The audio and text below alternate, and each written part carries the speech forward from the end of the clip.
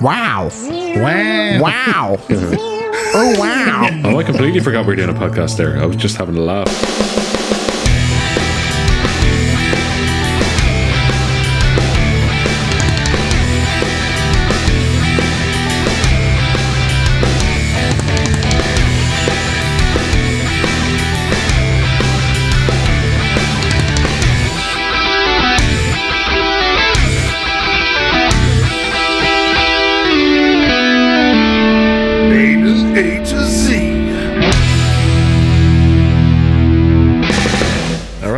Welcome back to Maiden A to Z. My name is Eric. That's right.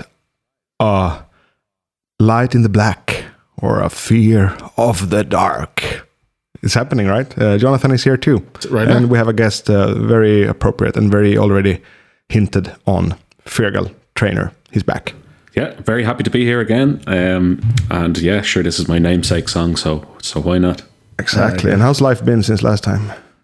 Life has been fine, yeah. It's kind of a blur of working at home and, I don't know, waiting for a new Iron Maiden album. Exactly. Yeah, it's because we were celebrating in the chat earlier that we finally get to talk about some of the stuff that's been out for a bit, and not only all new stuff, but now that we're here and we've joined in this group room, of course we're talking about Senjutsu. It's the 1st of September today. The album is leaked. The album has leaked indeed, yeah, and it's so close up to the release point. So at this point, I mean, I don't even see it as a failure that it leaked. It's very normal at this point because it's already in shelves, it's pretty, you know, just not out in the open yet. So I'm fine with that, but I'm not going to listen. I'm pretty sure that we both know a guy who owns a record store. I'm pretty sure if we get him in the right mood tomorrow, we could probably get it early. But considering it's already out there, but yeah, we're going to get it on Friday, so that should be. We have a good plan. Yeah, a good plan. It's a good plan. And we have a plan for today. Way different, right? We're going back. Is this now a very old song? Kind of is.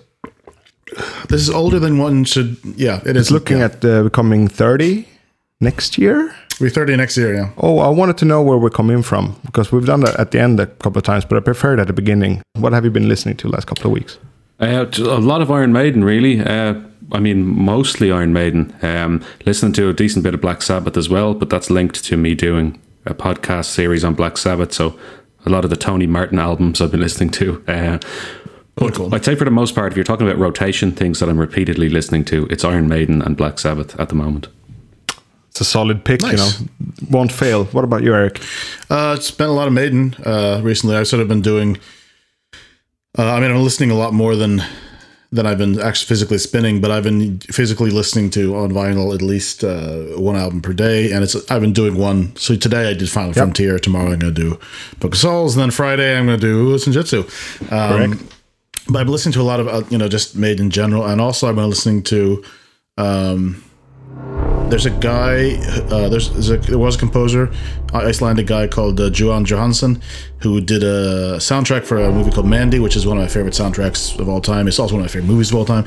He's one of those guys. If he hadn't died, you would hear his name in the same breath as Williams and Hans Zimmer and all those good dudes. I think he's more interesting than those. And it's sort of heartbreaking that a lot of people think he should have gotten an Oscar for this particular soundtrack, but it wasn't shown on enough screens. It's not a particularly mainstream movie, so it didn't qualify for an Oscar run, which sucks. But it's a great soundtrack. It's on Spotify. All right. For me, it's been I've spent the last few days with my dad in our cottage, or his cottage. I don't own a cottage, no way. But in his cottage, he shares it with his sister. So I've been there, and then of course we listen to his music. He's way too old. He's like an old dog. He can't learn to sit in any different way, but he has good taste in those old stuff. A lot of Neil Young. We've been playing a lot of Neil Young, and also Beatles, Rolling Stones because of Charlie Watts, and all those good old stuff, basically. Some Swedish stuff too that he likes. Yeah. Totta Näslund we've been listening to, a really good blues kind of guy. Like he did a live album just prior to dying, really, and it's one of those really, really cool live records. It sounds like super up close, and all the takes are really good, like perfect takes. Mostly in English, like a couple of tunes in Swedish. So yeah, that's my rotation. I'll check that out. A lot of the gubb rock lately. Yeah. Gubb rock for you, Fergal, is old man's rock. Okay. Old man rock for people who like McMahon predictions. I'm really sorry. I'm going to run to get a bottle opener. Apologies. I'll be back in 2 seconds. All right, I'll get a beer as well. I'll get a beer as well. Beer break. A to Z.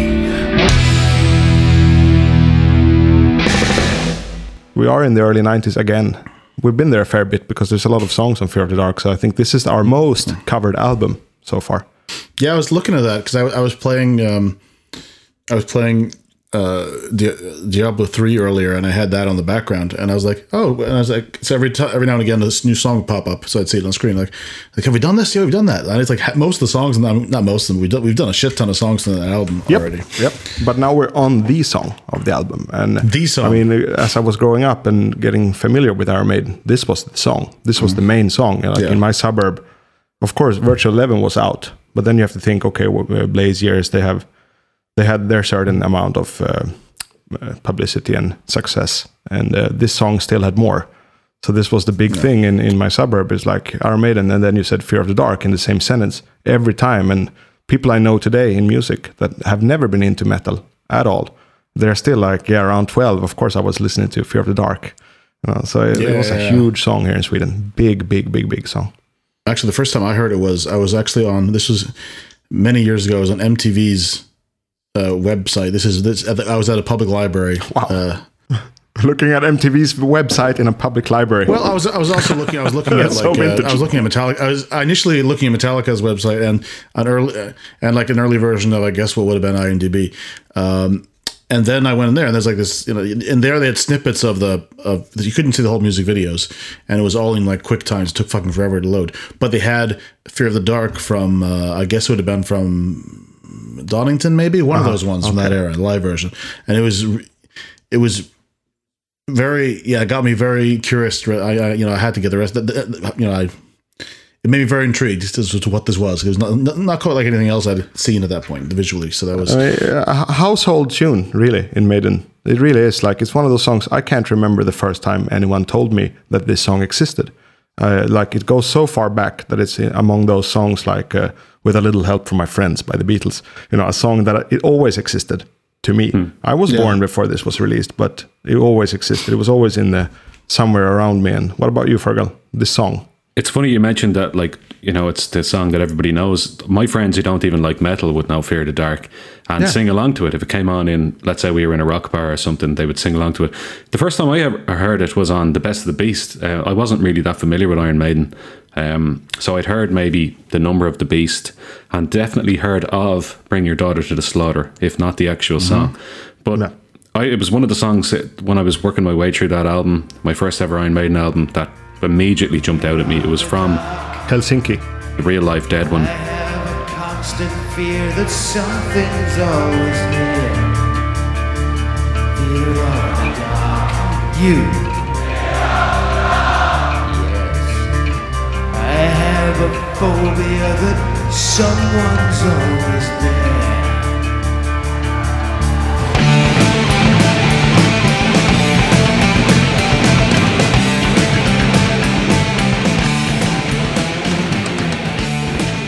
Which isn't the greatest live album of all time, but it's like, how could you not like get hooked into Fear of the Dark? It's probably the catchiest, and especially with the crowd noise as well. It's one of the most engrossing songs that they have.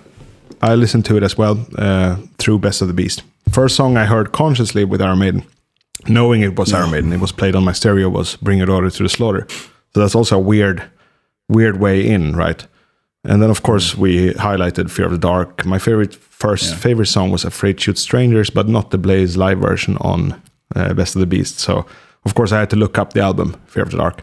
It was one of the earliest ones I got. But, it's as an overall album, we've been on it. It's not great. It's. I think you could make it great if you just lose a couple songs. It's too long. Yeah, 3 songs off, maybe, something like that. Easy.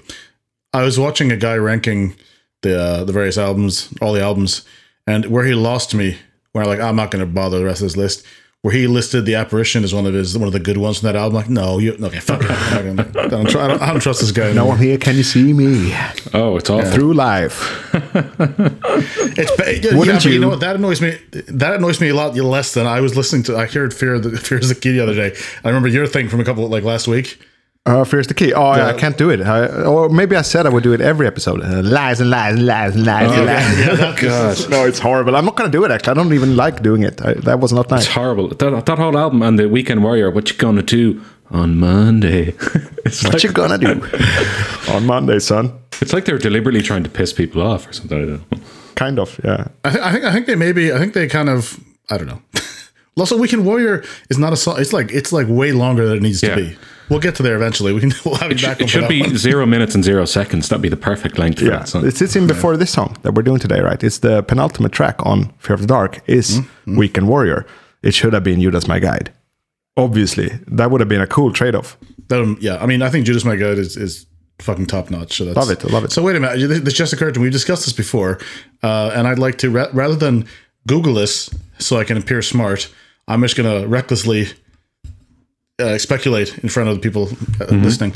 So if you have penultimate, means the second to last. Is ultimate? Does that just mean last? Yes. Okay. That's actually what it means. So someone like how to go in the race. I was the ultimate. Like, well, that's not good. The ultimate. I ended up in the ultimate position. Because that just means you lost. I think it's actually from. I'm gonna be stupidly guessing stuff here, and I think it's from Japanese. The word ultimo. I think it's from that. That's cool. And I think it means final. Ultimo stratego. Yeah, ultimo. I think it means final, and I think it's just one of those words that was just bastardized in English. It's like, oh, that's ultimate, man, or you know, maybe ultimate. I mean, you use it also like ultimately. Ultimately, this happened because in Swedish we say eventuellt, which would be eventually, but that's not ultimately, right? When you say like the ultimate rock anthems, you're just like, what, is this the last ever anthems we're going to get in rock? The last ever we're going to remember, maybe. Then it's the ultimate ones, right? I mean, like so, but I think ultimately is one of those words that, in like, give it a little bit of time, and just like a couple of years ago, has how kids are overusing the word epic and randomly. So ultimately, it could be a thing they just start saying. Literally, that's another one. They could literally start saying ultimately. It's used a lot. Yeah. When people use the word literally when they mean the exact opposite, which is funny. Yeah. Often, yeah. I used to work with a woman who said quite literally. She emphasized it even more. And she'd be like, they were quite literally tearing their hair out. They had so much work to do. So this is quite literally the final track, the ultimate track on. And it is quite literally. Yeah. Not randomly, quite literally, ultimately. And I mean, it's an epic. To get in on that topic again, the main topic, I like when the title track is last. I think that's pretty cool. Last and first, I like too. So first, we're gonna get on Senjutsu now, but I like that because that's kind of, it makes it bigger in a way. Okay, we're gonna finish it off with what this album is ultimately about. It's about Fear of the Dark, right? That word's gonna be weird. That word's gonna be weird. I'm not gonna use it a lot. I don't like to use it a lot. But that's the thing, right? This is the last song on the album. This is the biggest song on the album by far. This has been played live every single show pretty much since its release. Every single show. The only time I can think about it, I know it hasn't, was the 05 tour. For the early days tour, they didn't do it. I remember there were people complaining about it. Like, yeah, but fuck, that's not on the, you missed the idea if you're complaining about that. Right. So let's go back to Ireland then. This would be, I guess, 10, 15 years ago when you heard it, or more, 20? You're looking at 19 years ago now, would you believe? It was 2002 when I first heard Fear of the Dark. It quickly became one of my favourite songs. The crowd noise made it though. It wasn't until a lot longer, much longer, that I heard the actual album version. It was one of the, like, me and my friend Kevin used to buy up all the albums, and like we wouldn't buy the same ones. We'd kind of split them between us. And I think actually his brother ended up buying Fear of the Dark because he got into Iron Maiden through us, and neither of us even owned it. And I remember listening to it going, there's some good songs on here that I don't know, but I cannot get into that studio version. It's like it should have only ever been recorded live and released live to me. It's a good point. I thought about that today. Because today, prior to the episode, I did what I do, and I listened to the studio version, of course. Yeah. And it's very rare that I listen to the studio version of Fear of the Dark. I don't own this album on vinyl. I have it on CD. It's not often played. And actually, I thought it was good. Like, I like the production. I think it fits the song really well. It's a great recording, but it's better live. And, it's on many live records, and it's done well. Like on Rock in Rio, it's killer. On Flight 666, they played it too, right? Yeah. Back when I was in high school, there's a guy, a really annoying guy, who and I argued with him because he had a thing about he said, well, the live version is a lot better. It's a different singer then. I'm like, no, it's the same guy. Like, no, it's not. It's not the same guy as in the studio version. And that was the Best of the Beast version. That's Bruce doing it. And I knew, and then this guy was a real fucking prick. I remember we were supposed to do there's some kind of live gig at the school that was going to be broadcast on the televisions in the rest of school. So I was going to do a song with him, just like 2 guitars. It was like an instrumental version of The Unforgiven by Metallica, and he didn't show up. But they had to have something to go on, so they made me do it on my own. I only knew my bit of it, so it didn't sound very good. And he just like, oh, he didn't have proper excuse. He just chickened out. So if you're listening to this, Christopher Dahlström from Ireland, go fuck yourself. I concur. A podcast, the best place to settle old scores. Yeah, also, I mean, I don't know. He might be. I don't know. He's like he's 45 episodes in, and now he gets his share. That'd be really funny. Oh, that'd be great. Yeah, this is episode 45. That's pretty cool. We've been doing it for a bit. Yeah. Fear of the Dark. This is big song.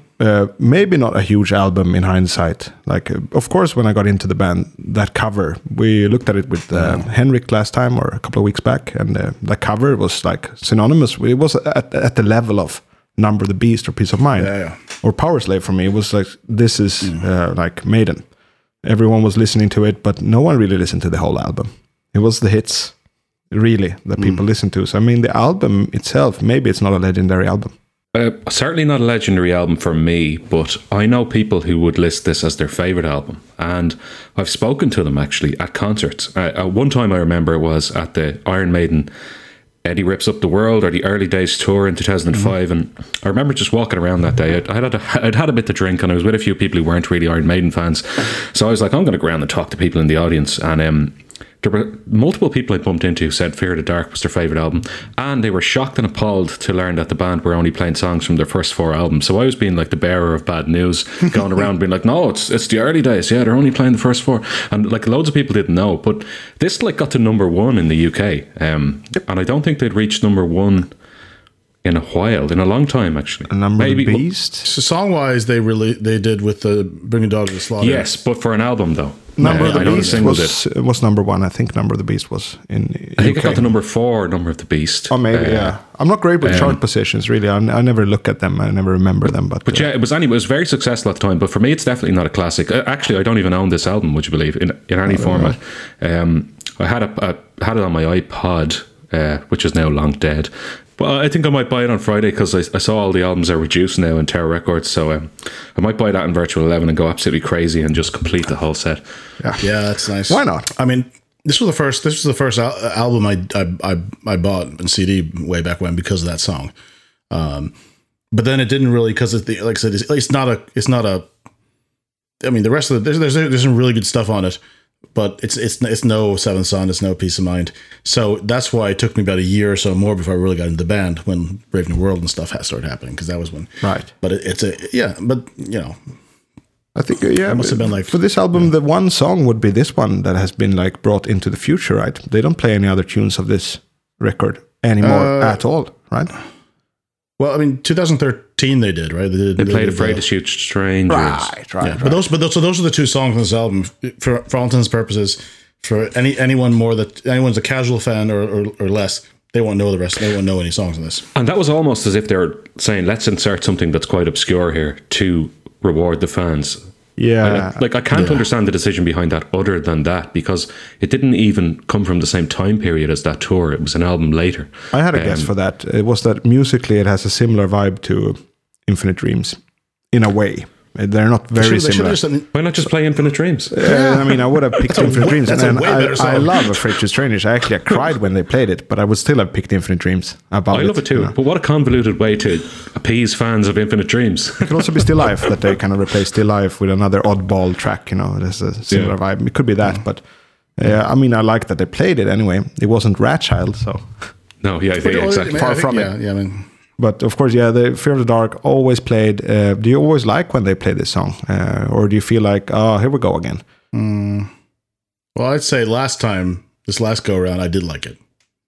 For the first time in quite a while. Mm-hmm. But it's one of those things, it's an amazing, because that's what I was trying to do today. I was trying to get in the headspace of, not my current headspace, where a person I've seen it live gazillion times, I've heard it millions of times, because that's not that's not really fair to it. I just like just listen to it and try to listen to it like I would if I hadn't heard it. Just like because like right before the Legacy tour, I remember listening to a bunch of stuff I had listened to quite a while, among other things, 2 Minutes to Midnight, because that also is one I've heard quite a bit. And you just listen to it, and you forget about the fact you've heard it a million times. Like, this is a fucking amazing song, and I feel the same way about this. Really, this is a really good song. It just, I've heard it too much. We were doing karaoke this past weekend. A few friends of mine, and someone did "Smells of Teen Spirit," and I said afterwards, like, this is a fucking brilliant song, but it's unlistenable because it's been played too much. Right, yeah, I don't get that with Fear of the Dark, actually. I love when it comes on during the concert, and I do get it with things like Number of the Beast, and maybe a bit of 2 Minutes to Midnight as well, and I don't know why with those. I think maybe because Fear of the Dark is a more audience participation, sing-along moment, and I got that tangible feel of belonging and being part of something. The only problem is, by the time it comes on in the set list, my voice is always shot and I can't sing. And I don't know how they get such good crowd noise on these live albums, because by the time that comes on, I'm always like, bah, bah, bah. You have to work on your technique then. I don't know. For me, I have a really good live memory from this song. We go back to this gig all the time because it's the first time I saw them. The second time Eric saw them, but probably the most important time Eric saw them. Year 2000, Stockholm Stadium. And apparently, again, Henrik's fact, not mine, but it seems correct that it was the biggest headline show they had ever played to that date. It sounds crazy when I hear it, but he's good at numbers, and he looked it up, so it's probably legit that it was this. I didn't know. I thought they were always that big. It was my first time seeing them. I was 13, and we left our seated. We had seating tickets, but we left them and went down to the floor when right before Fear of the Dark, because you could those days. It was before the Roskilde accidents. It was about like 2 weeks before. Exactly, really up close there. So they weren't tight with that. We just walked down, and then Fear of the Dark came on, and it was probably one of the biggest moments in my life, I would say. Oh, what kind of capacity is that stadium? Like 34,000, I think. Yeah. Well, okay, right. So that was the biggest one. And how long after that then did they play the Olivi Stadium, which is obviously larger? That would have been. They played there 5 years later. Okay. Do you know, I was looking at something interesting recently on Spotify on the PC version, and Stockholm is the 4th largest city in the world for monthly Iron Maiden listeners. Oh, hell yeah, that's good. So what were the other ones? Okay, so Sao Paulo, Brazil is the first one, Santiago, Chile is the second one, and Mexico City, Mexico is the third one, and the 5th is Helsinki in Finland. But yeah, Stockholm is 4th in the world. It's always been said, South America, Scandinavia. That's where that's where Maiden happened. Okay, the song again, Fear of the Dark, a huge live song, but let's maybe go back to the song itself, just the song for what it is, on the album. When I listen to it now, I realized it's very well composed.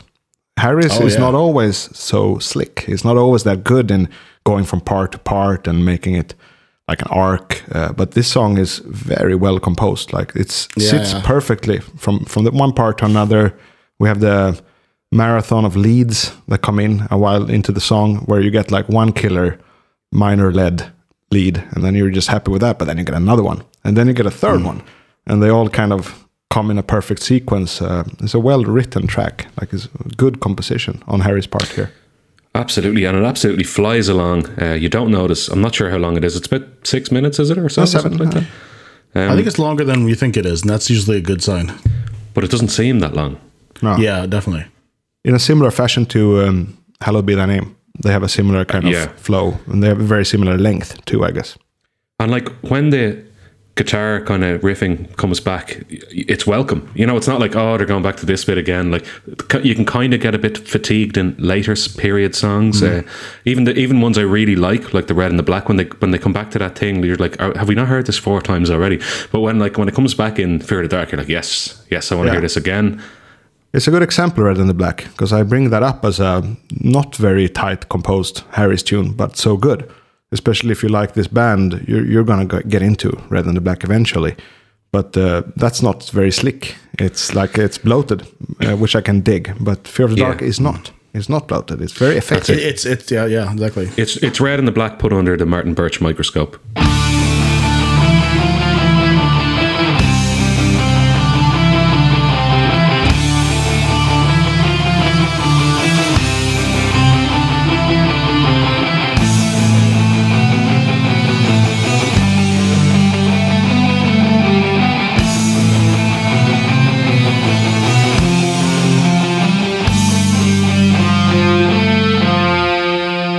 different to the live feel, right?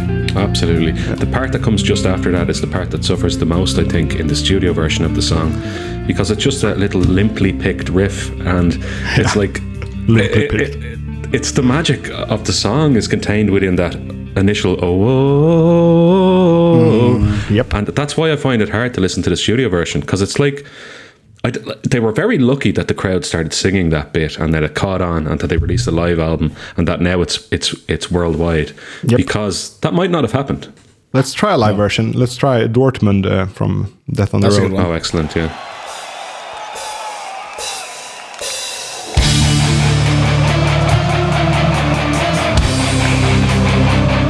There you go. That's a shit. It's so much better, right? But it's so heavy as well. It's much heavier, the riffing, like.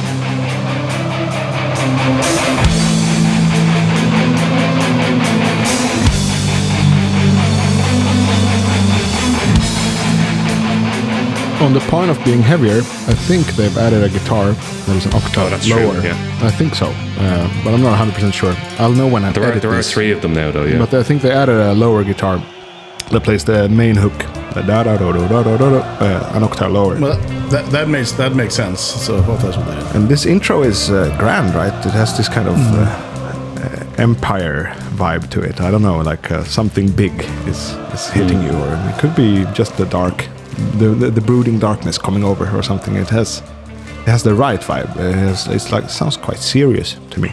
This intro. And it's catchy for even like for non-metal fans. I remember one time years ago playing a game of poker, and I have a friend who doesn't even like music, and me and my friend were playing an Iron Maiden bootleg from the the Give Me Ed Till I'm Dead tour, and I remember he was just disinterested the whole time, and then this came on, he's like, this is good. This is really good. And it was that opening bit, like it was like Yep. it just hooks in the people.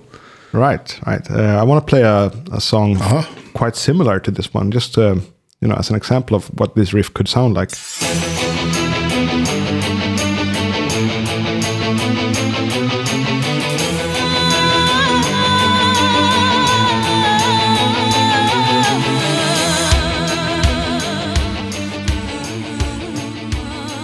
What's this? I'll tell you.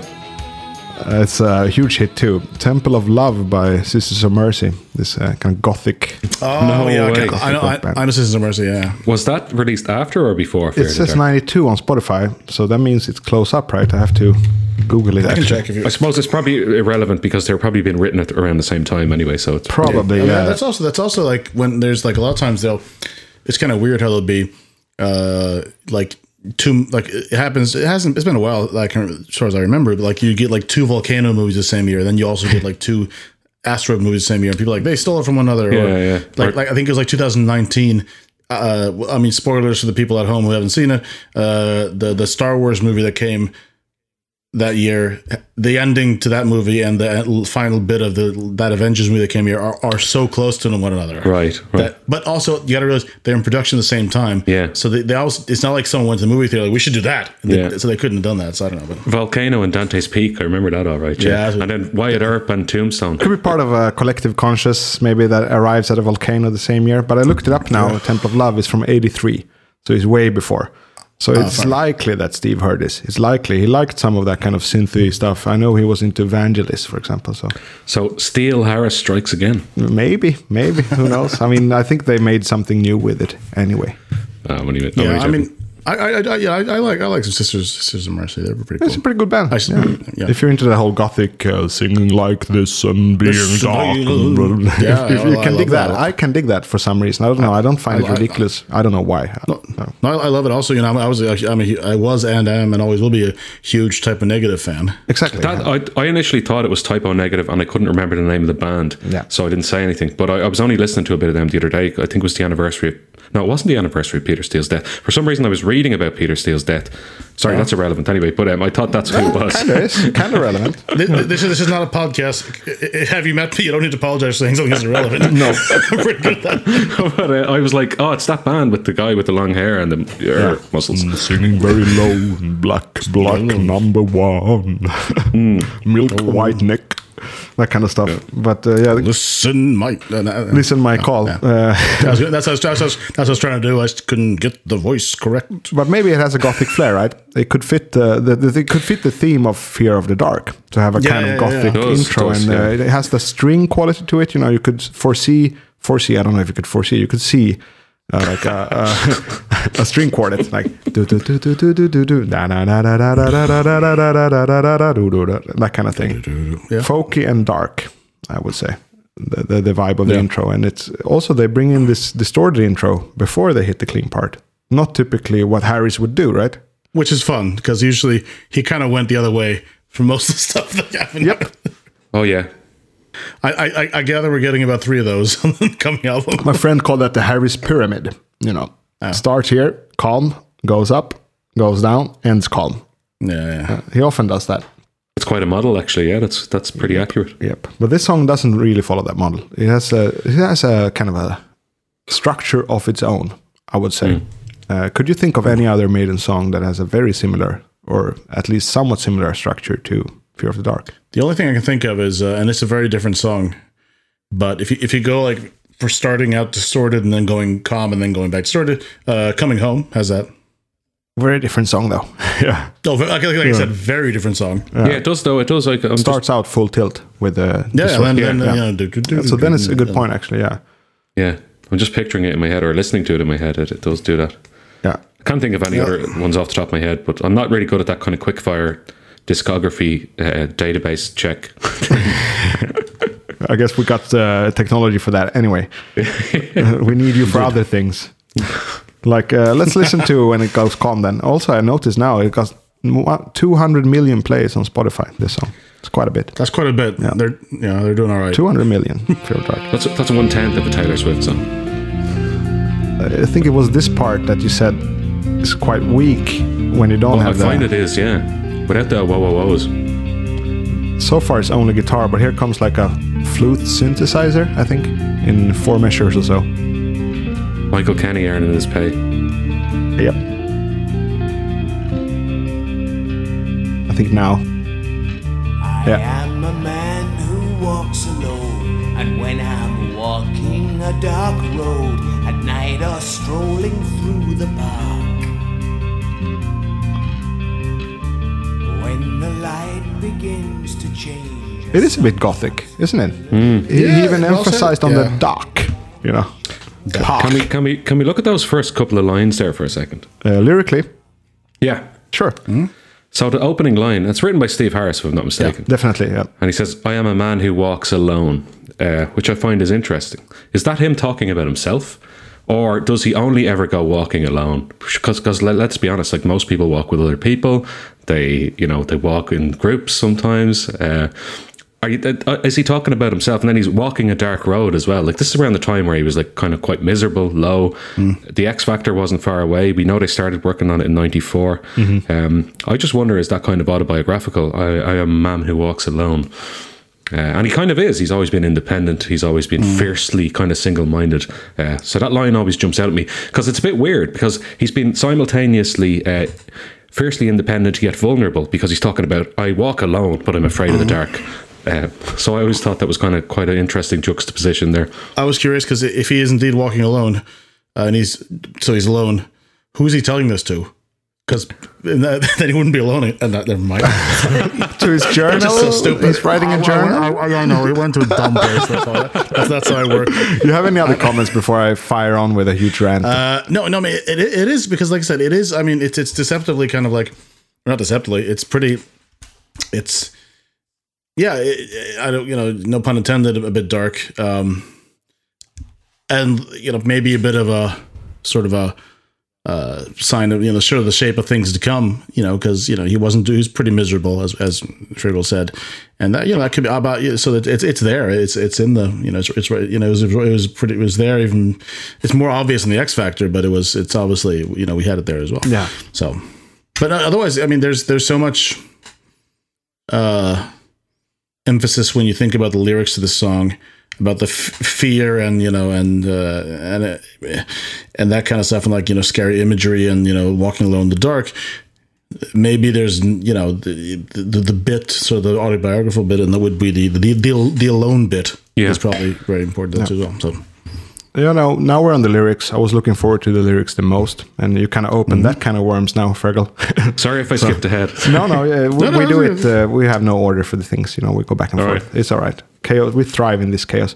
But lyrically, it's a very interesting song because I remember when Maiden Podden, the Swedish guys had their podcast, and they kind of emphasized on how naive and silly it is. Debating witches and folklore and. Kind of looking for the switch, and he's almost being as descriptive as in Don't Look Through the Eyes of a Stranger or something like that. He's really, really descriptive on the light begins to change, I feel a little strange, searching for the light, and that kind of stuff. But I did write to Maiden Podden back then, and I said that, in my opinion, the level of naivety in the song is the beauty of it. Yes. It's very vulnerable, There's no, this is not the metal beast Steve Harris. This is super vulnerable. This is most people have had this experience. If not at any other time, probably in their childhood, right? Being really scared of the dark and then connecting it to those times, the early 90s and the things going on then. That's the beauty of the song, I think. Yeah. I mean, I recall hearing that as well when they did it, and I didn't write in or anything, but I thought about I think I'm being unnecessarily harsh towards it because I feel like the subject matter and the way it's been described is you have to reduce it down. Just like if you're out walking, I'm 38 years old. I can still get that sometimes. Same here. Various places, and that so and we're there's no need to. Sugarcoat it with some kind of overly poetic description because it's a very basic. It's one of the a very basic kind of feeling. It's something like it's a feeling that you've had when you were that you can recognize like when I was a kid. One of the first things I could remember being afraid of would have been that the dark. Or actually, I think one of the first things I remember being afraid of was clowns. But for the purpose same here, of this, actually, same here. I fucking clowns are problem with them. Yeah. So when I can use the clown example because a few years ago they had this thing when people were dressing up as clowns and jumping out at people. Yeah, so I remember that. Yes. So when I was like, oh well, fuck, I don't want to deal with this because because if you're afraid of clowns. It can sometimes be an irrational fear, like, well, maybe a clown's going to jump out. So then cue 2017, where literally clowns are jumping out. So with that feeling is, it doesn't need to be described in a super sophisticated way because it's the same feeling you had when you were a kid. So certainly, yeah. But I wonder sometimes what's going on in the subconscious of the writer and whether or not he realized it. Was he talking about his personal life? That's especially in the opening two lines. And I mean, maybe that's reading a bit too deep into it. I think he was writing a song about literally being afraid of the dark. But I thought the opening line is quite strange. I am a man who walks alone. That's unnecessary in the story. Right. It doesn't deploy any story device. It's braggadociously independent, and then he opens up his heart and puts his heart in his sleeve to you, like in the next 3 or 4 verses of the song. I thought it was interesting because I had the same reaction when I was younger that this is kind of silly. This is a bit corny, but it's actually one of the less corny Maiden lyrics if you look at it, because of it being so open and so human in a way. You're describing a very human phenomena. I had this severely up until the age of 9. And then I lost it, and now I like to kind of feel that fear because I just feel older and I feel more alive. But up until 9, I was shit scared of the dark, so I know exactly the feeling of it. And the questions he asked: have you run your fingers down the wall? Yes. Have you felt your neck skin crawl? Certainly have. When you're searching for the light, we've all done that. Yes. Have you quickened up your pace? Damn right, I've quickened up my pace. So many times. So many times. Walking home, But also for me, I'm a huge, huge horror movie fan, and I'm a huge all that kind of stuff. I mean, I had a ball earlier today. Putting up it's the 1st of December. My Halloween decorations are up at this point. So I love that kind of stuff. So I can also take the stuff he's describing, but put it into a very sort of like, for me, a cozy kind of feeling as well, even though that's not what the song is. Yeah, same here. I love horror films as well, especially this time of year when you get into them, and that kind of darkness and yes, debating witches and folklore. Debating witches and folklore. So I think that.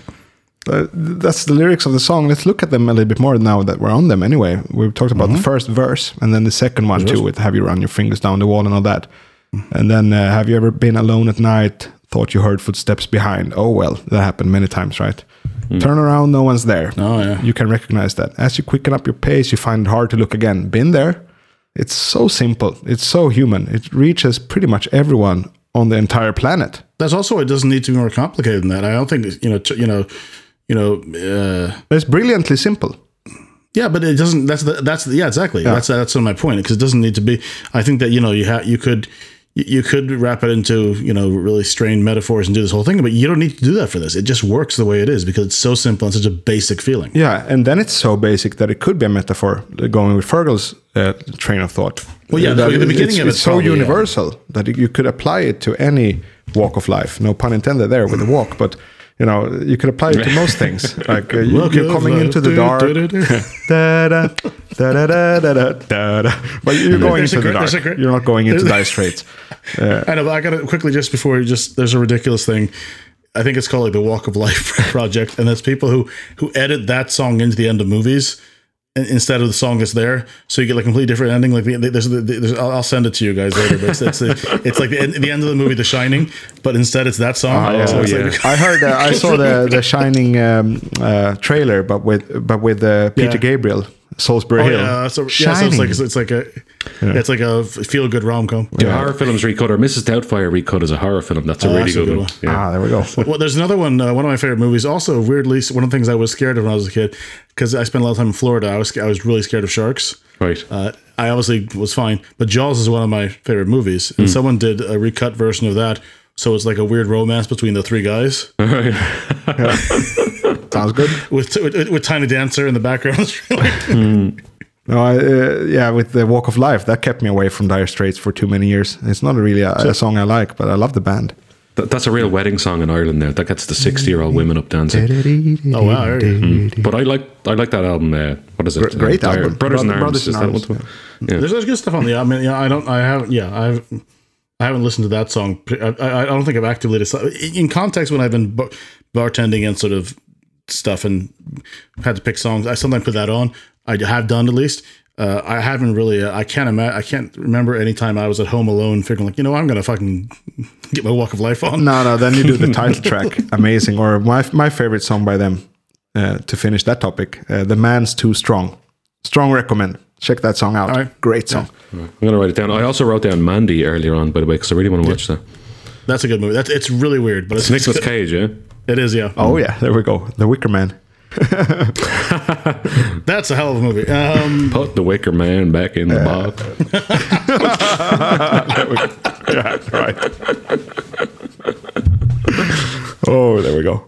The Man in the Box. Con Air is a hell of a movie too. They end the whole thing with the start, right? They end it again with when I'm walking a dark road, I am a man who walks alone. So I think that kind of, I thought about that now. It emphasizes the point you made, Fergal. I think you're right there. It's somehow important that he walks this road alone. And like you say, it doesn't really bring anything to the scene or the actual drama of the song, but it must be something from Steve. I don't know. To me, it's just like he's facing his fears alone. It certainly seems important to him that he puts that in, because it doesn't really add. You could write a song about fear without putting out this kind of message to the world that you walk these roads alone as well. I don't know. Must be many songs about fear, right? It must be a very common topic. I think I wrote a couple as well on my own. Oh yes, but even his own lyrics are often about fear, or kind of, is it real? Is it a crazy dream? I mean, everybody's talked about that. Yeah. But yeah, literally same album. Fear is the key. Exactly. Yeah. Quite literally. Quite literally. Quite literally. So quite literally, these are good lyrics.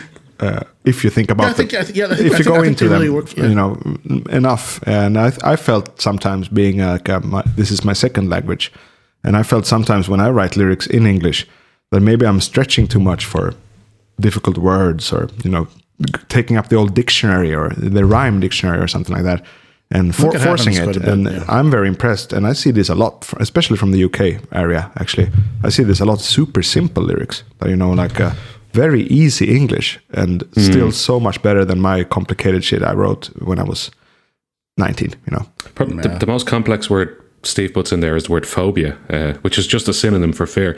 But irrational fear, actually. That's irrational I think sometimes Steve could do with a thesaurus, to be honest. But in this situation, it works quite well. Yeah, I mean, he's not. Bruce is a little better at that. Bruce is more of a poet. Steve is more of a poetic. get the job done. Most of our fans don't even speak English anyway. Yeah. I remember from an interview, Bruce said that in some instances, I think he might have meant to tame a land. He turned to Steve and said, "This is not English." Yeah, I sent that on to you. This is not English. He's like, it doesn't matter. It doesn't matter. Just sing it. Sing it. Goes for the rhythm. Goes with the bass. Yeah.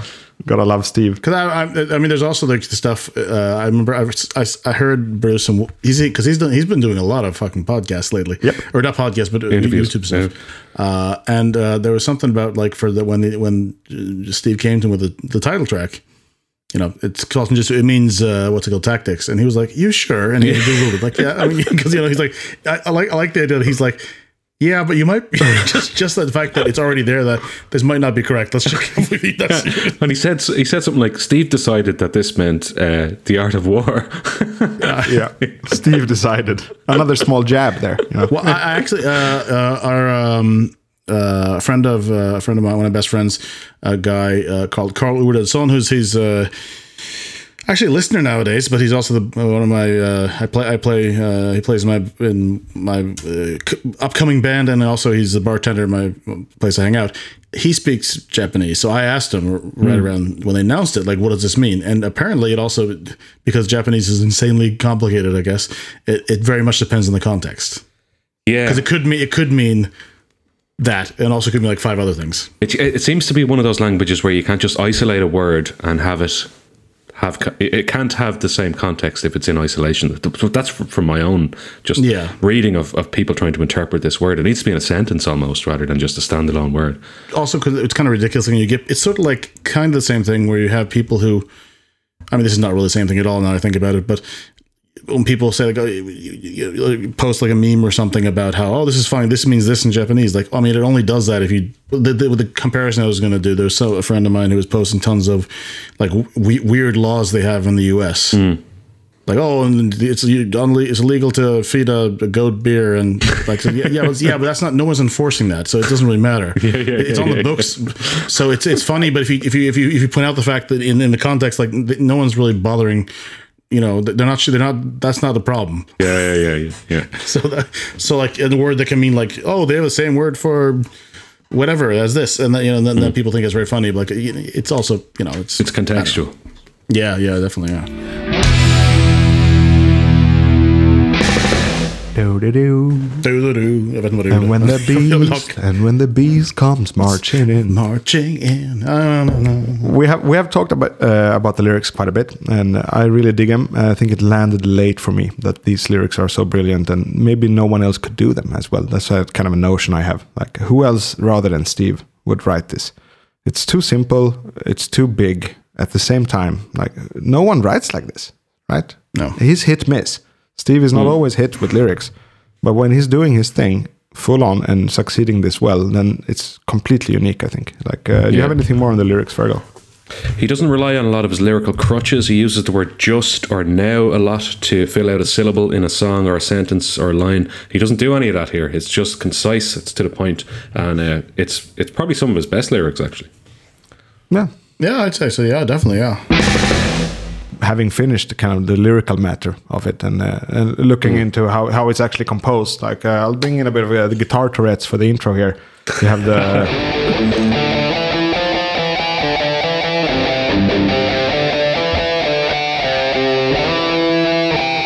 that kind of thing, and that moves around in different chords all the time. First one is minor, second one is major. So it has that type of tension in it. Very folk music type thing, very melody led, and not super rhythmical. Just da da da da da da da da da da kind of thing. And then they move it all the way down as well, like, so it goes kind of heavy at that point. Maybe one of the heaviest Maiden intros in some way, but still also very Maiden. It's not like a Metallica heaviness or anything like that, but it has. The brooding darkness above it. It fits the title perfectly, I think. The melodic theme of the intro. Yeah, I mean, it's when you hear it like that, and also the live version, you can hear how heavy it is. The studio version is a little lacking in that, at least the intro, because it is a very heavy riff. But just you doing it on your own sounds amazing. It's a hard song to do live as well. It's quite orchestrated. You really need those small little flavors. I think they benefit from doing it with 3 guitars rather than just 2. And you need Michael Kenny in there with that little flute synth. It adds to it. It's quite kind of a cheesy synth sound, but it really, you need it to project like the story of the song. And we said before, it reminded us a bit of Dance of Death. It's also like I'm walking alone in the Everglades, or Fergal is walking alone in somewhere in Ireland. Had 1 drink, no more. Well, that's a lie. That's a... Or in Sweden, I think you've done that in Sweden. Lies. Yeah, I think you've done that in Sweden too. Walked around over the Everglades and pondered. Yeah, I certainly had more than 1 drink. More than 1 drink. But, like a year ago or so, we did. We had some beers. It was Henrik was there, and one of the guys from the Maiden Podden were there. We had a beer over at this area in Stockholm called Stora Skuggan, which is where Maiden played. At that point, it would have been, I think, 10 years prior to the day. It was fun. But also, so I was walking home from there. We were invited to after party nearby, and I got myself. And I was heading. I was on my own, and this is the middle of a fucking field. There's nothing there. There's a few lights way in the distance, so it was pretty dark. There was the star. It was a perfectly clear night. So I had my little speaker, and the 2 songs like during my 15-minute walk to Civilization again were Dance of Death and Fear of the Dark. And just Dance of Death in that environment, when you hear the fucking the bugs and stuff and the little night noises, and that was really cool. And then of course Fear of the Dark, because at that point I was walking a dark road on my own. Yeah. And Dance of Death was a slow grower for me. I think our episode was the ultimate final leap over into becoming a fan of the song, actually, because it's that's also very simplistic musically and lyrically. So it's like, at face value, it may seem like a bit of just a random thought, just an idea that you have. But I guess that's what makes Steve different to most people. He's gonna run with that. He's not going to think that this is not unique enough, or this is not like absurd enough, or even complex enough. Like, he's just going for that simple feeling. And I think that must be, I want to hear your words or your thoughts on that, Fergal, but I think this must be like the main reason that this song is so big, is that he went for the most simplistic, the most basic, like, human instinct. And you can even hear it in the music. Probably, yes. It's relatable. It's something that everybody has felt. The music is well structured, as we said, and catchy, and it's a nice, even though it's 7 minutes, it's a nice and concise song, and it really captures an emotion and a feeling, probably better than I think any Iron Maiden song has captured an emotion or a feeling. It's concise and just, it is what it is, and it's like, it tells you in the title before you even listen to it what the song is about, and then you listen to it and you're like, yes, yeah, that's exactly how I feel, and that's exactly how I have felt many times in my life. And then when you're at the concert, if you have any of your voice left, you sing along with that wholeheartedly. Yeah.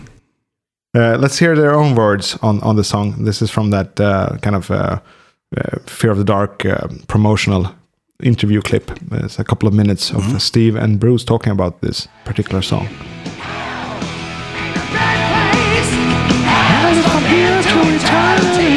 Hate the song. Fear of the Dark. So it's just basically, if you carry in one night and all the lights are out and you're feeling around for the switch and can't find it, and just feeling a bit sort of strange, imagining maybe something's in the corner of the room or something looking at you or whatever. I'm sure people have had that sort of feeling, whether they've been drunk or not or whatever. And yeah, it's just all about that sort of eerie sort of stuff, really. Just being scared to sort of walk on your own in a dark room. Steve writes a lot of songs about phobias, things like that, and I think I don't know whether it's from personal experience, because he wrote that particular tune. He wrote the words to that song, so he wrote it from the point of view of a guy who's wandering through the park, and the lights start to go down, and he starts feeling a little odd, touch of the Jekyll and Hydes. And whether or not it's from personal experience, again, I don't know. I can't say. Having never been a flasher in a park, or walking sex crime, or axe murderer waiting to happen, there's more than a hint that it might be this chap wandering through the park, something strange happens to him, but it's dark. So that makes me wonder, he said, I've never been a flasher in a park. And then I'm thinking about Prowler. Has Steve, in fact, been a flasher in a park at one point? I don't think... my take on that is that Bruce sounds so bloody disinterested in the whole thing. Yeah, he does not my sound like he's God, having a listen good to his time. enthusiasm in an Iron Maiden interview 29 years later, and he is the most enthusiastic and energetic person in the world. There he just sounds like he wants to go home.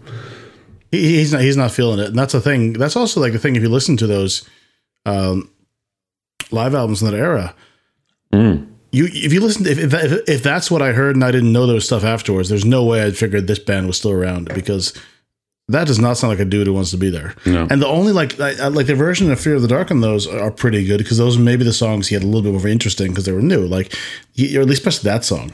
But yeah, he sounds complete. He also sounds annoyed with the whole, like the premise, what he's doing at that annoyed point. with the premise. Yeah. He seems like he doesn't seem like he's, you can sort of, it's very thinly veiled. He's in fucking, annoyed of Steve at this point. Right. Even saying things like being a flasher or whatever, he's kind of like undermining Steve's lyrics a bit. Yeah, there. Like, never been a flasher Jonathan in a would say, park. taking a little dig at him. Yeah, definitely a dig. He still does, but he does it more clandestine these days. Yes. The only time I've heard an interview where he's sort of, I think I read an interview where there's been a little bit of you can sense there was tension between them in latter years. This would have been around Dance to Death era, when the reporter in question was really prodding about his demos he did for the what would become Summer in Time, and that they didn't want to use, and he kept pushing of that, and so I think that did put him in a bad mood about that, and you could sense there was I can't remember where it was. It was a Swedish magazine, I know that, so it probably was either Sweden Rock or Close Up for Swedes out there. That's those are the two big ones that are going. And I know it seemed like a really weird thing, because he didn't write out. You could tell there was still bad feelings about that. Yeah, but imagine that though, like being in a band, being a main part of the band, you get none of your ideas on the album. It's tough. Apparently, Tears of the Dragon was one of those songs as well. That's what I gather. But I've heard maybe it might have been you, Jonathan. But I sort of wondered, like, what were the stuff that what didn't make it, and what happened to that. And apparently someone said that maybe the beginning of Moonchild was that. Beginning of Moonchild, Tears of the Dragon. Yeah, I think 7 Deadly Sins, 7 Ways to Win. I think that was one of them. It was all acoustic, and I don't even think it was a bad idea to, like, what do you do after Power Slave? It's a very hard album. We talked about that next week we talk about Power Slave. And yeah, it's so much metal. Like, where can you go from there?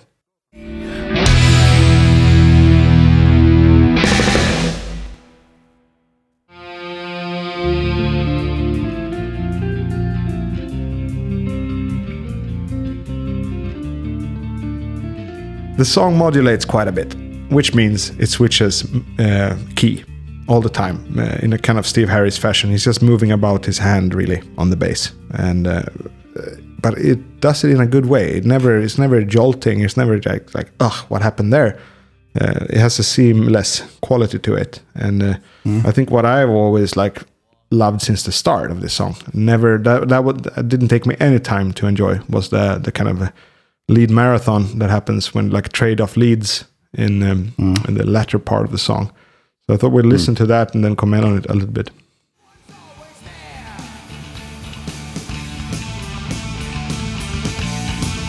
So from the main riff here.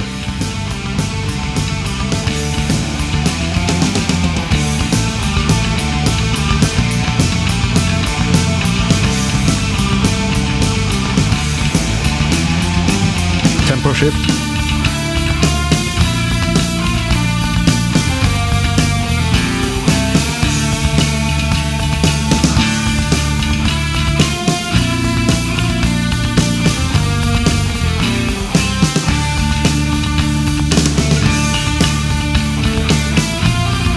New melody.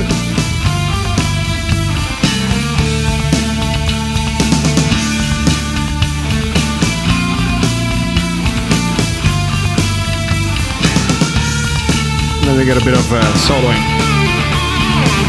I think this is Janik, this one. Yeah, this is In good form.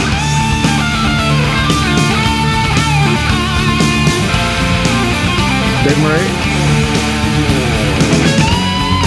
This is one of his best, I think.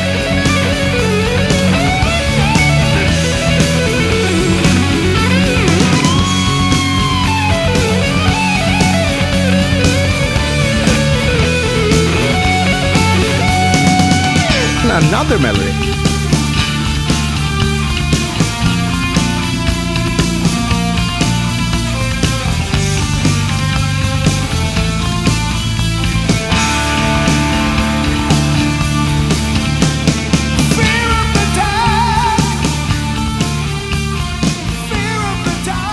So what I think is quite cool about that is that they could have gone to the Fear of the Dark thing immediately. It would still have been good. But instead they choose to land on these couple of other melodic parts before and really build into it. And then the solos, and then you get the Fear of the Dark, what I don't know thing. Which, that's just, for me it feels like he's not in a rush to go anywhere. He knows that he's captured the listener at this point. Yeah. You're captured. And when I'm listening to this, I still feel like that magic from this song from youth years. Because it's just done well, it's just, he's giving you more than you deserve in a way. As a listener, like you don't deserve all these parts. You could have done with one of them and you would have been happy. So I think that's a big point of the song musically, I think. What do you think? I think that like he's done another later songs. He sort of sometimes tried to put too much in a song. So there's too much like fucking like 40 million different riffs, or what have you. But in this case, it works. It all works. I don't think there's any bit that is too much. I think it's 7 minutes 18 seconds, but it's a fucking really tight 7 minutes 18 seconds. It doesn't feel like that. You wouldn't assume it's that long a song. You'd think maybe 4. Yeah, and the melodies kind of foreshadow each other because you have that.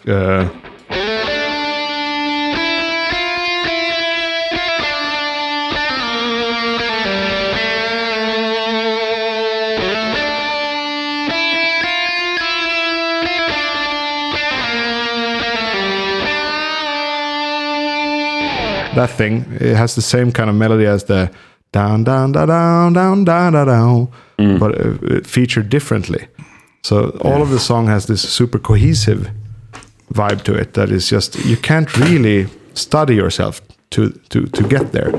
I know that I do have I love the music nerdery stuff, but what I love even more is the universal stuff that you don't need any education to understand. Strong melodies that just, that just work. And this is one song of that ilk.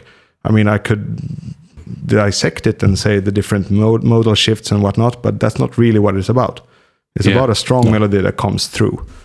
And like, to be honest, as a fan of music, that's what I hang my hat on is a strong melody and a hook. And what I found interesting since I've started being more active on Twitter is the number of amateur musicians, professional musicians that I interact with, and their opinions are so strong and so well developed as well, but it's to do with things that I don't really consider or think about, and I think most of Iron Maiden's audience is in my bracket for sure, definitely, rather than the semi-pro guitarist or the underground metal musician or whatever. Like, so no, you don't need any of that to understand this band, not at all.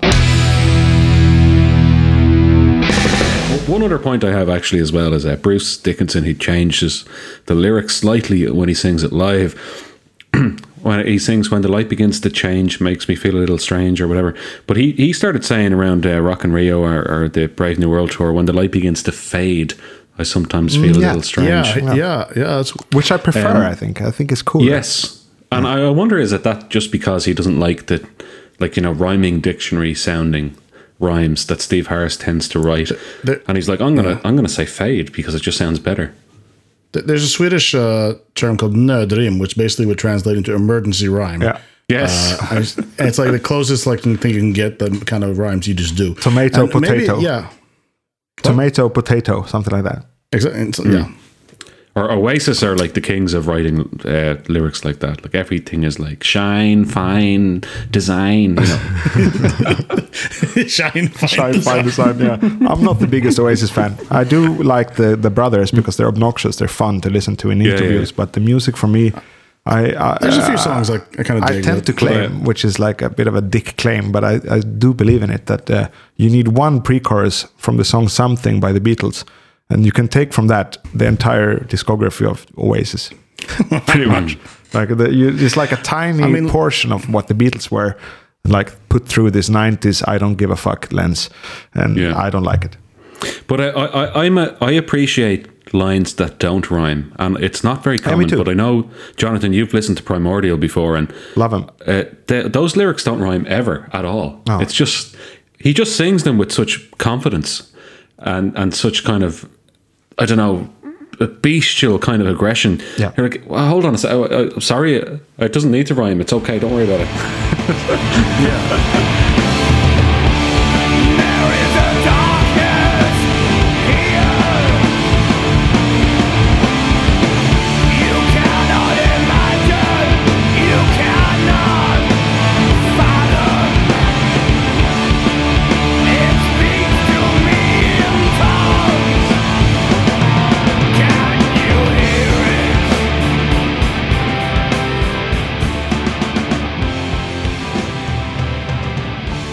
When I hear a line that doesn't rhyme, it's like, if you say it with enough confidence, it doesn't actually matter. Correct. Like Fade and Strange don't, necessarily rhyme, but they kind of have a feeling that kind of sounds similar enough that kind of works, I guess. But it doesn't necessarily need to be just straight up rhymes all the way. The through. rhyme thing, I saw this interview with Eminem about freestyle rapping and rhyming, and he said, like everyone claims that you can't rhyme on Orange. And he just pulls out 3 rhymes that goes well with Orange, and now I don't remember. Like the video I saw, he pulled out about 20. Okay, maybe it was 20. I didn't want to overstate it, but okay, 20 then. I mean, it's just like you can make things groove and work musically. You don't have to be a perfect rhyme. And I had some example with my dad now in the cottage the other week. I don't remember which, but it was also a rhyme that was not really working. They switched out the consonants, but it works. So it's more about confidence and delivery sometimes rather than the rules of songwriting, right? Absolutely. There's a Jimmy Carr joke where he said, a friend of mine once said, what rhymes with orange? And I said, no, it doesn't. Well, it does actually, apparently. 20 rhymes according to Fergal. Yeah. But Eminem is good at that. He's good at that stuff. That one. He's good at that stuff. It's actually, speaking of my father, it's the only hip hop that he can listen to. He bought an album because he liked the song Cleaning Out My Closet so much. So he went and bought that. Yeah. Well, he's not wrong, like, is he? No, it's great. It's brilliant. I'm not an Eminem guy. Here's something else you can cut out. I used to be a rapper for a long time. Really? Well, that's not good. Fergal the rapper. Professor T was my name. Professor T. That's I like cool. that. You can join in with Dr. J. Yeah. We'll cook something up. Yeah, did lots of gigs and did lots of songs. You did gigs as well? All right. So, obviously, the question becomes, is this available anywhere? Not really. There's and that's by design, and I'm so fucking happy because some of the stuff we wrote, like this when we were 18, was horrendous and terrible, and I'm glad we never put it online. But there's a few songs here and there. I'm kind of embarrassed about them, so I'm not sure if I'm ready to share them with you. Was it Irish rap? Could you tell that? Well, of course, of course you were doing it in Irish, but could you even tell by the lyrical matters that it was like straight out of Ireland? I think you probably could. I'll share 1 or 2 songs with you afterwards and you can have a look. Anyway, so I go down far enough on the Feckin' Metal feed. It's like our original podcast with my friend. It's called Two-Face Fake Snakes, which is us talking about our rap career.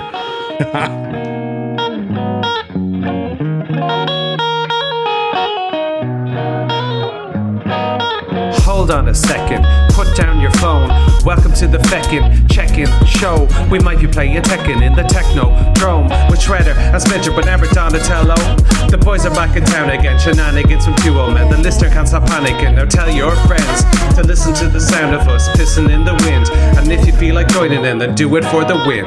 The sun shines, but I find myself in isolation. But fear not, we've got beer at the cooking station. Audio and video flows are coming for you. The Trainer and Toomey show, it's cameras, action, doom. The feckin' checkin', so check your feckin' pulses. Lentils, soybeans, chickpeas, whatever indulgence takes your fancy, snakes, ladders, or piss politics. Just sit back and relax, we got your weekly fix. It's the feckin' check-in show.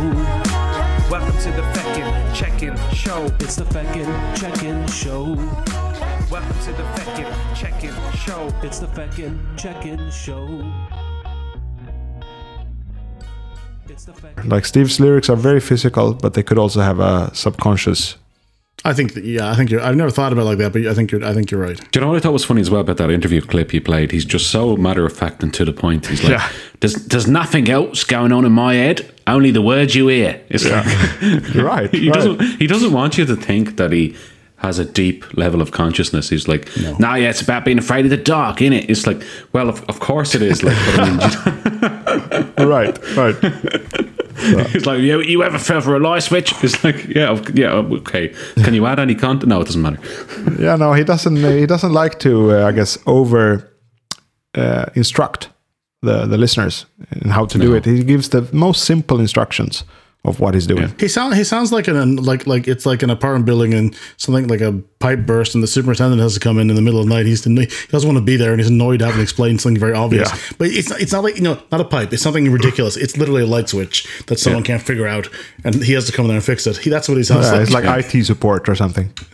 What's funny though is he writes songs about such intellectual topics, which he's clearly read some weighty books on.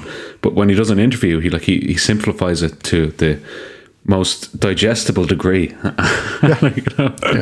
that by choice or by character? What do you think? Is it like both? I think it's like a contradiction, like in his personality that grants interviews to people in magazines and his intellectual personality who voraciously reads all these books. Yeah, definitely. It must be something like that, and maybe also could be just the idea of what he wants his band to be.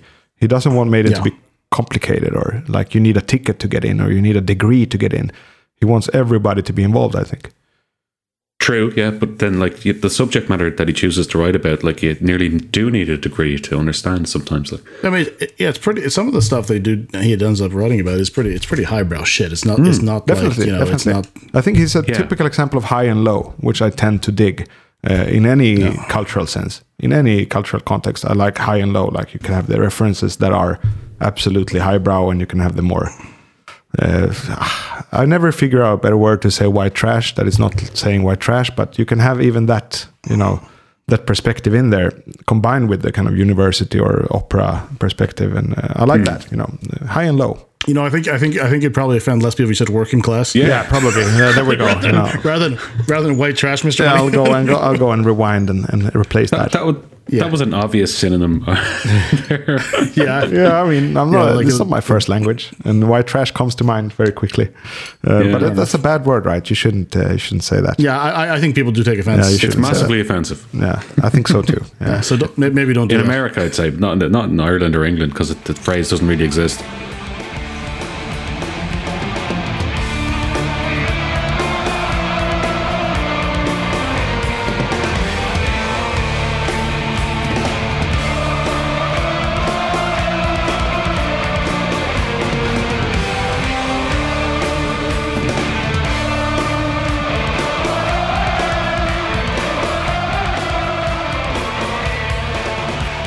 In terms of live celebration of this song, there are so many, so we can't go through them all.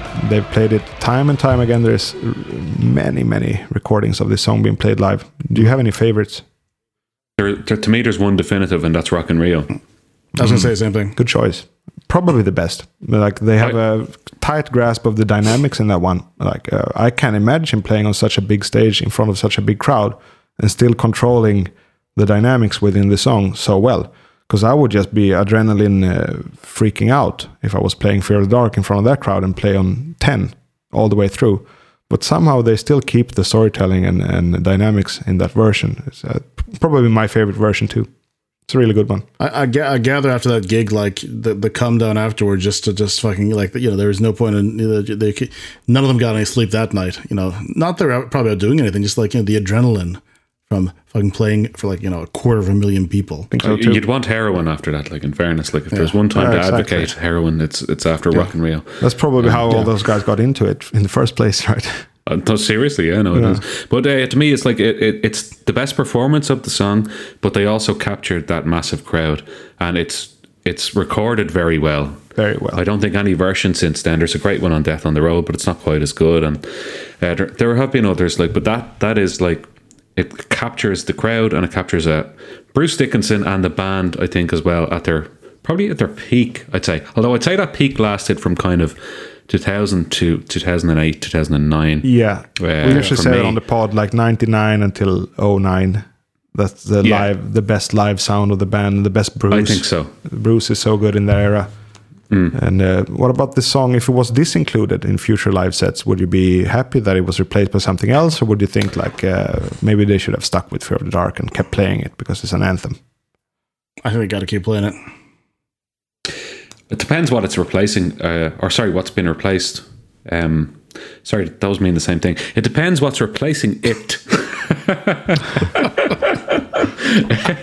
Listen my call. Listen my goddamn call. It does, right? I wouldn't mind if it were dropped. Like, let's say next year. So people have speculated they might play Alexander the Great, right? And because Bruce said this again in another interview, that him and Adrian were listening back to it, and Adrian was like, "Oh shit, do I have to play all these parts?" I don't know if you saw that interview. Yeah. Exactly. So I when I went to see Bruce doing a spoken word tour, somebody asked him point blank, will Iron Maiden ever play Alexander the Great? And he just said yes. So I think they have plans to play this. So if you put in that, and you put in Senjutsu, which he said they would probably play, the title track, and if you put in Writing on the Wall, that's 3 new songs into the Legacy of the Beast set. So you have to take out 3. If they took out Fear of the Dark, is that in there? It's not in there, is it? Yeah, it's in there. Yeah, which other two? I agree with Fear of the Dark. That I guess that's where we're going. That would be okay, maybe, to switch it at that point. If you take out Fear of the Dark, I wouldn't lose any sleep over it. Like, it's a fantastic song and I love it. But like, if that made the way for Alexander the Great or Senjutsu or something like that, I'd be like, yeah, absolutely, get rid of it. I'm hoping maybe sometime in the future, if they do a Senjutsu tour, that we'll get Sun and Steel. Oh yeah. I'd love to hear that just for the novelty factor. It's not one of my favorite songs, but I mean, anything that's rare is okay in my book. Yeah, something you collect almost. They could also get rid of For the Greater Good of God. They could fit. But that was good though. That was strong in the set. But I agree. I know it could be replaced. I think that's the one that people would be less upset about if it disappeared, because a lot of people they want to hear the fucking first one. I would take away from Legacy would be Aces High. I don't need Aces High there. But they will never take that away. There's a bloody Spitfire and all that. Yeah, exactly. Definitely not. Like, like songs without props are the ones that are probably going to go most likely. And also songs that are more recent. I was chatting to Nesbitt about this recently, and we settled on Sign of the Cross, For the Greater Good of God, and The Wicker Man. I actually suggested, because it's like it's good, everyone loves it, but like, it's not integral to that set. Like, it's not what 90% of the people are coming to see, and nor is Sign of the Cross, and nor is For the Greater Good of God, and they don't really have any strong props either, those songs. I think it makes sense. All those 3 I love, and I love them in the set, but I think me too. I think you got a good point going there. Actually, it's a good point. And for me, like if you look at the live chapter or the Book of Souls World Tour, they didn't play Hallowed because of contractual stuff or Beckett stuff. But my point there is that Hallowed is one of my top 3 Iron Maiden songs, and I was kind of happy to see it gone. You can feel this stuff those minutes with other stuff, which makes it interesting to me. I've heard Hallowed live many times. It's not rare at all. It's almost as common as the most common Maiden songs, like Iron Maiden, Fear of the Dark. And they could switch things up. I've said it before. They could. There's no way that of course, Greg told us a week from now or 2 weeks from now that the Americans were really unhappy with A Matter of Life and Death. I paid $65 for this. Yeah, actually, that when I was listening to it yesterday, I got flashbacks to when I saw that tour, and a friend of mine went with me, and I had a spare ticket, which I just very last minute, so I gave it to her. So she brought her then boyfriend. So he got a free ticket, didn't pay for it. It's fine. And then complained the entire time about the set list afterwards. I'm like, yeah, I didn't get I never thanked you the entire time. Did you brief him in advance to say that they're going to play the entire album? I mean, no, I did not. But also, I figured that it's not like he didn't pay. Except he got a free ticket. Yes, true. Yeah, sorry, but it actually it leads into another point. Was like, I remember being at that show, and I remember people just standing there, their arms folded, going, And I was like, how do you not know they're playing the entire album? It's been so heavily publicized. It might as well be on posters on the fucking bus. Like it's everywhere. Yeah. Like, I think do you just ignore every form of media and just go in with your blinders on, going, I'm going to hear all my favorite songs? You're like, that's not how the world works. Like. It's not how the world works. I was briefed well by my cousin, not the cousin that got me into Maiden, the 6 months younger, but his older brother. When I was going to see the show at the Stockholm Stadium 2001, he told me, they're going to promote Brave New World, right? They're going to promote their new album. They're going to play a lot of songs from that. And that was news to me, but at least I was briefed. And then, of course, I loved Brave New World, so that was not a problem. But he was the first guy that told me this, like, pre-internet kind of age, And someone had to tell me that bands actually go on tour to promote albums. Well, some bands do. They're not just there to entertain you, not only. But of course, with that set list, that was a good set list. That was a really good set list. My favorite, actually, I think ever. The Rio. Yeah, although like it was kind of shocking to me that we never got anything from the Matter of Life and Death tour. One, because they were playing an album in full, which they'd never done before. Two, because they had a big fucking tank coming out on stage, which was kind of probably the biggest prop they'd ever used before, up until that point. And there was never anything released from that tour. I think we're gonna get that at some point. I'm pretty sure it's filmed to some degree. Fair enough, yeah, and maybe it just didn't fit into the release schedule at the time. But like, you would think it would never be more popular than when it were current. So like, if they release it now, it's an archival release, so it's not going to sell. Or well, what they could do, I mean, like I know that something that Metallica's doing really cool though, like when they re-release there's like a massive Black Album box set coming out next Friday, and there's tons of gigs in there, and so they could do something like that, or like even like Smashing Pumpkins did a thing a while back where they did limited they released limited vinyl runs of certain gigs, so you gotta by limited I mean quite a bit, but still so maybe they wouldn't do a print run as big as they did for, say, Legacy, the sort of Nights of the Dead. But, yeah. Oh, no, I know that, yeah, but those things are very niche, I think, and for the extremely hardcore fans. Whereas I think if they had released a Matter of Life and Death live album back in, I don't know what, 2007, that it would have done a lot better. And it's surprising that they didn't, because there wasn't really any other release that was blocking that at the time, or in 2008 or 2009. Maybe I think that we might get a lot of that kind of stuff when they're not actively touring anymore. Yeah. Because I know it's there. Oh yeah. The Iron Maiden archive is one that needs to be excavated. Well, it doesn't make any sense, but I know what you mean. But I'm sure they will as well, right? They're keeping it when they're really old, when they can't tour, they'll start releasing them probably. It's just surprising, though, there was such a long gap between Matter of Life and Death and The Final Frontier, and there was nothing really in the interim period that would have conflicted with a live album being released. Yet they... Well, I mean, the only thing they did do live album in between there, though. No, that was after En Vivo, They right? did Flight 666. Oh, okay, yeah, but that was basically Live After Death redone, right? So... but... I mean, it's slightly different. But maybe set, but again, you got a point there, Eric. album. Maybe it was that was the reason they didn't feature live stuff from Amolad, as we say in Swedish, Amolad. They didn't feature it maybe because they knew that they were going to redo Live After Death with Flight 666 or in fairness, that's fine, but that was 2009. In 2007 they could have done a Matter of Life, Matter of Life and Live. It kind of echoes the 80s with Summer in Time. That one was also not featured, and a lot of people wish it would have been. I know that one. Somewhere, if you're talking Somewhere in Time era, that infamously was not filmed, documented properly. So which they should have. Because at that time too, similar to A Matter of Life and Death, they had the time as well. It was a while to go until Seventh Son at that point, like 87.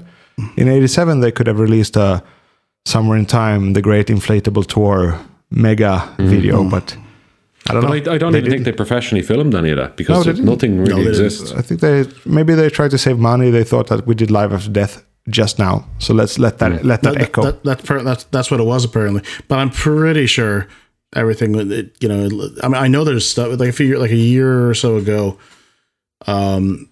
Around the time the Download, I'm going to call it Donington because Download sounds ridiculous. The Donington Festival would have happened. They did like a special where they showed a bunch of live clips from previous. So they did. There's quite a bit of Maiden there, and so there were several ones from the Matter of Life and Death tour. Well, sure they broadcast that one of those shows. I remember watching awesome it live. version of Benjamin Brigg on that one. It was called A Matter of the Beast at the time. It was 2007. Oh yeah, that's right. Yeah. And they did half of Number of the Beast, half of Matter of Life and Death, and then 5 other classics. Swedish Radio did a recording of the A Matter of Life and Death tour as well. I don't know if they included the whole set, but there's quite a bit of it up on YouTube with good recording, soundboard style recording. And tons of good songs there. I just recently did in Maiden A to Z Friends of the Beast on Facebook. I did my best poll, deep cuts of the 2000s tournament with 20 selected songs. I was playing along with that. Yeah, that was good. 20 selected songs. The winner, I guess, if you're in the group, but the winner was The Thin Line Between Love and Hate, and then we had. That's my favorite. One of my favorite songs. Yeah, I think that was a very just winner. Actually, we could address absolutely that. Absolutely love it. Did you have Face in the Sand in there, or did I just miss out on it? No, I missed it. I think it should have been in there. So that was a mistake on my part. I think Dream of Mirrors is kind of less sub. Or less. What's the word again? Less deep. Niche. It's less deep. Less deep. But Face in the Sand definitely deep one. I don't think it would have made it to the top 3, but it should have been in there. No. One of my favorite deep cuts as well. We recently did an episode on it, and I think both Eric and Charlotta really big into it, and I quite like it too. Can I ask you a question now? So now we're on Fear in the Dark, but there's songs on this album like the Senjutsu called Death of the Celt and stuff. How are you going to fit those in? Eric, you might want to say that because I've said it so many times. So I think the idea is what we're going to do is we got a few episodes banked at this point, and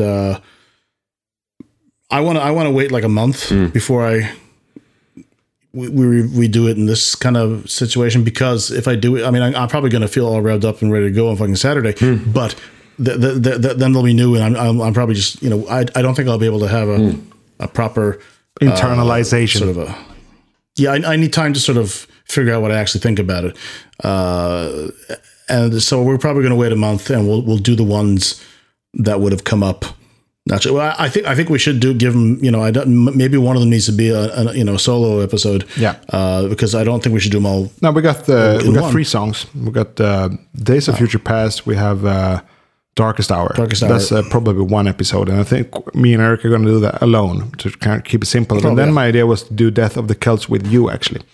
Oh, the Celt, So that's my idea. And that's the only 3 songs, and then we're back in schedule again, so we can do the rest in the normal schedule. The next one after that is going to be Hell on Earth. And I'd be like, when Seafarris was saying Death of the Celts, did you really think he meant an internal death in his own personality? Why do we know? We have plenty to discuss in this episode. Yeah. So is it on the list? Yes, of course, Fear of the Dark is on the list. It is, right. I'm not sure if it's in my top 50, but obviously it's got to go on the list, right? I'm putting it on there.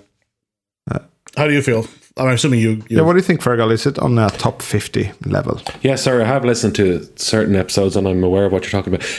Yes, I would definitely say, without a shadow of a doubt, Fear of the Dark's in the top 50 Iron Maiden songs of all time. Yeah.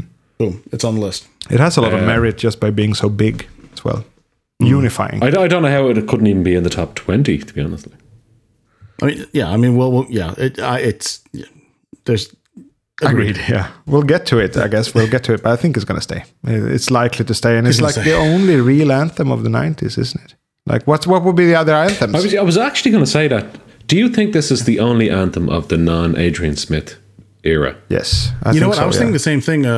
Like Klansman also. This and Klansman. But does that count? Because it was really only played on 3 tours, and one of them was the tour of the album that it was released on. 4. One of them was the tour the album was released on. One of them was a reunion tour with Bruce. One of them was the pretty much a continuation of that tour, which is Brave New World. And one of them was like, it's nostalgic, it's 20 years old. But like, it didn't survive that interim period of 20 years. Well, it did. Oh, sorry, Give Me Head Till I'm Dead. Sorry, yeah. Okay, right. So it wasn't played between 2003 and 2018, let's say. Yep. That's insane. I mean, an anthem should be played at least once or twice during those 7 or 8 tours. My answer is this is the anthem of the 90s. It's clearly the anthem. Then, as a follow-up question, is it my favorite of the 90s? Not really. That would be probably Sign of the Cross. Or maybe even I like Klansman more than this song. But speaking anthem, yes, this is the one. And this is the one song they really feature from the 90s. And if you look at Bruce 90s, it's the only one. Bruce 90s has been very poorly featured. Isn't that crazy? Like I mean, I know there's only 2 albums, but like, Bring Your Daughter in 03, that's it. I'd like to hear Public Enemy #1 someday. Like, I'd love to hear that. Like, me too. I mean, also, I was kind of hoping. I'd love to hear. I mean, me and Hendrik have often talked about Tail Gunner would be amazing. Not a big fan of that song personally, but no. I mean, like if it came up on a show, I'd be like, Tail Gunner, brilliant. Be Quicker, Be Dead would be fun. Quicker, Be Dead, yeah, it's a good song. They should feature the era more. They should. But I also understand in a way that Fear of the Dark is what they brought out of this, because it wasn't the brightest era of the band. You know, it just wasn't. You know, they were going down and they were like hitting this, what did we call it? Identity crisis type thing. Like, are we going to be more Guns N' Roses, more AC/DC? How are we going to cope with the onslaught of the 90s? Because, you know, Maiden is a fairly 80s band at that point. You know, it's like very 80s. And then 90s comes along like a sledgehammer on top of them. Like, what are they going to do? Like, how are we going to tackle this?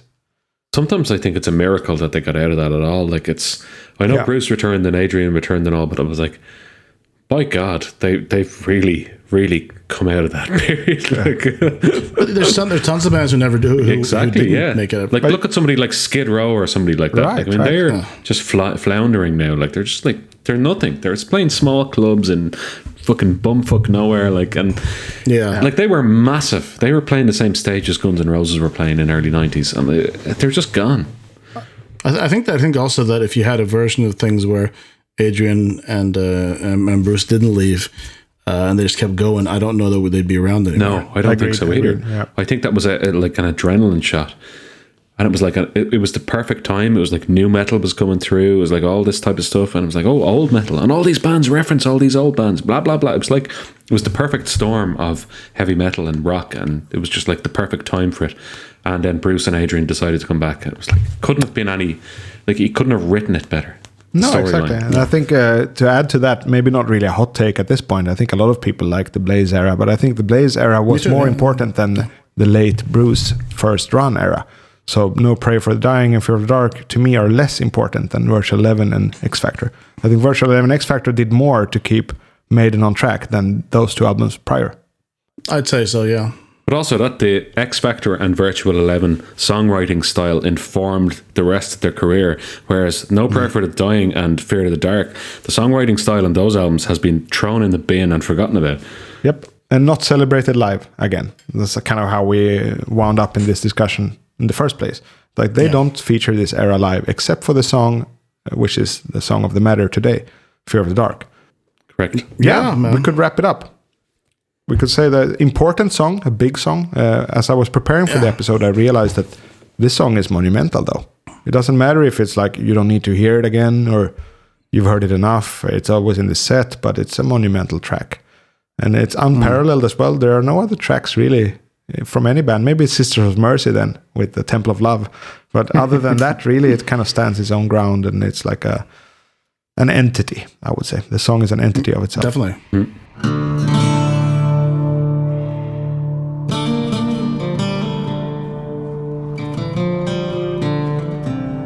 Anyway, new album coming out today for you listeners is 3rd of September.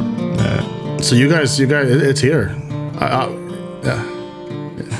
You're not going to hear us speaking in 3 weeks from now or 2 weeks from now. We're going to be all oblivious for the next coming episodes because they are banked. So it's going to be a while until you listeners get to hear our reactions in any way, shape, or form, including like proper going through songs. So we're kind of stopping in time now and taking our time to listen. I can say it's been really fun this rollout of this album, I don't necessarily how it would have been if we didn't have this pod, but just having this pod and sort of when this sort of new album hype is going on has made it it's been really exciting. So so this is I got really good feedback as well on the Stratego episode with you, Fergal. People like that, and that was thrown in last seconds. I guess people like it when we just take things on volley, I guess. Well, look, it's been very enjoyable for me as well. Like I'm catching up with your old episodes, but I've listened to all the current ones as they come out. Kind of like what I used to do with like other podcasts that I got into late and then went back to. But like, following the progression of the album and being involved as a participant has been very interesting. And for somebody who's already hyped to the max, it's hyped me even. It's killing me. It's killing me. Anticipation is killing me. Like every other thought I have in my normal day-to-day life when I'm working or when I'm doing other things, every other thought is like Samurai Eddie coming in my mind's eye and laughing at me. Like, yeah, you said that. I'm absolutely stuck in this. If the album was not to be released now, I don't know what I would do. It has to be released. Yeah. So until then, or until next time. Until then, up the irons and quite literally, Skål from the north. Skål from the north. Thank you. Are we leaving the quite literally bit in? Because if we don't, a few jokes would be lost. That's fine. I think a lot of stuff I say is lost in many ways.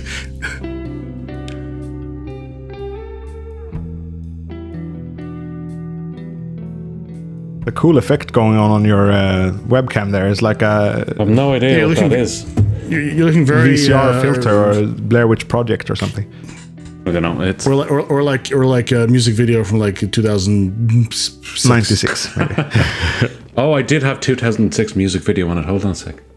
There. Okay.